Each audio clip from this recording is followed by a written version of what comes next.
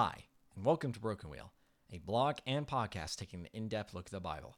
I'm your author and host, Hunter Carl. Today we're looking at Ecclesiastes 7:7. Surely, oppression drives the wise into madness, and a bribe corrupts the heart.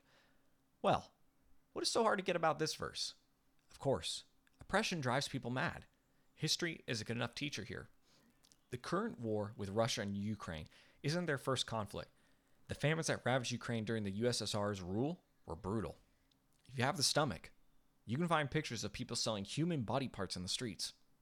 Fair enough to call that madness? Think about the loving families forced to make decisions they never dreamed of when their neighbors lost all of their senses. Rather, take your lessons from the Bible. Read what the prophets said the people of Israel would do while they were under siege. It's not light reading. Money for one's loyalty or a blind eye always leads to corruption. It's easier to sleep with a guilty conscience when your pillow is stuffed with hundreds. But something has happened in the last half that is different from the first. A bribe is accepted, whereas oppression is received. Allow yourself to take another step back. What is the context of chapter 7? What have we read in the other verses of this chapter? It has shown us the benefits of wisdom, of not being one overcome by the foolishness of this world or its frivolous joys.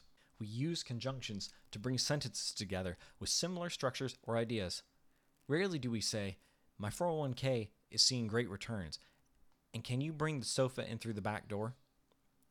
The conjunction brings conjoining ideas together. What have we not seen? Looking carefully at the Greek, we see something like this. Surely, extortion turns a wise man into a fool. That honestly reads more in line with what we have already seen in the passage. Though madness is a good stand-in for fool. Do wise men perform acts of oppression?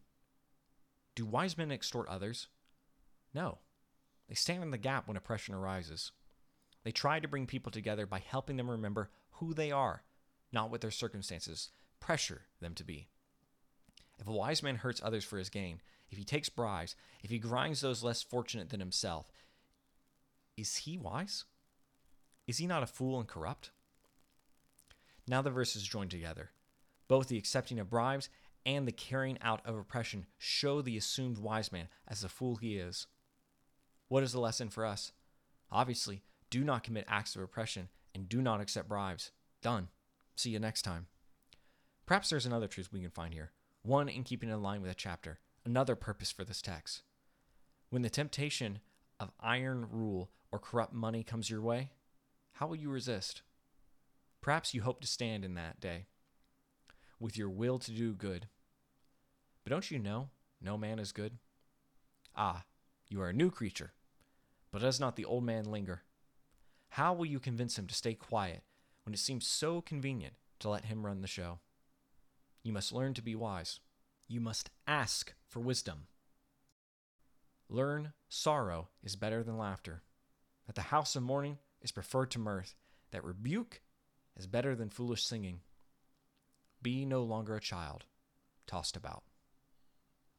If you liked what you heard today, visit brokenwhale.substack.com and sign up to get this podcast and blog posts sent to your email. The podcast is also available on iTunes and Spotify.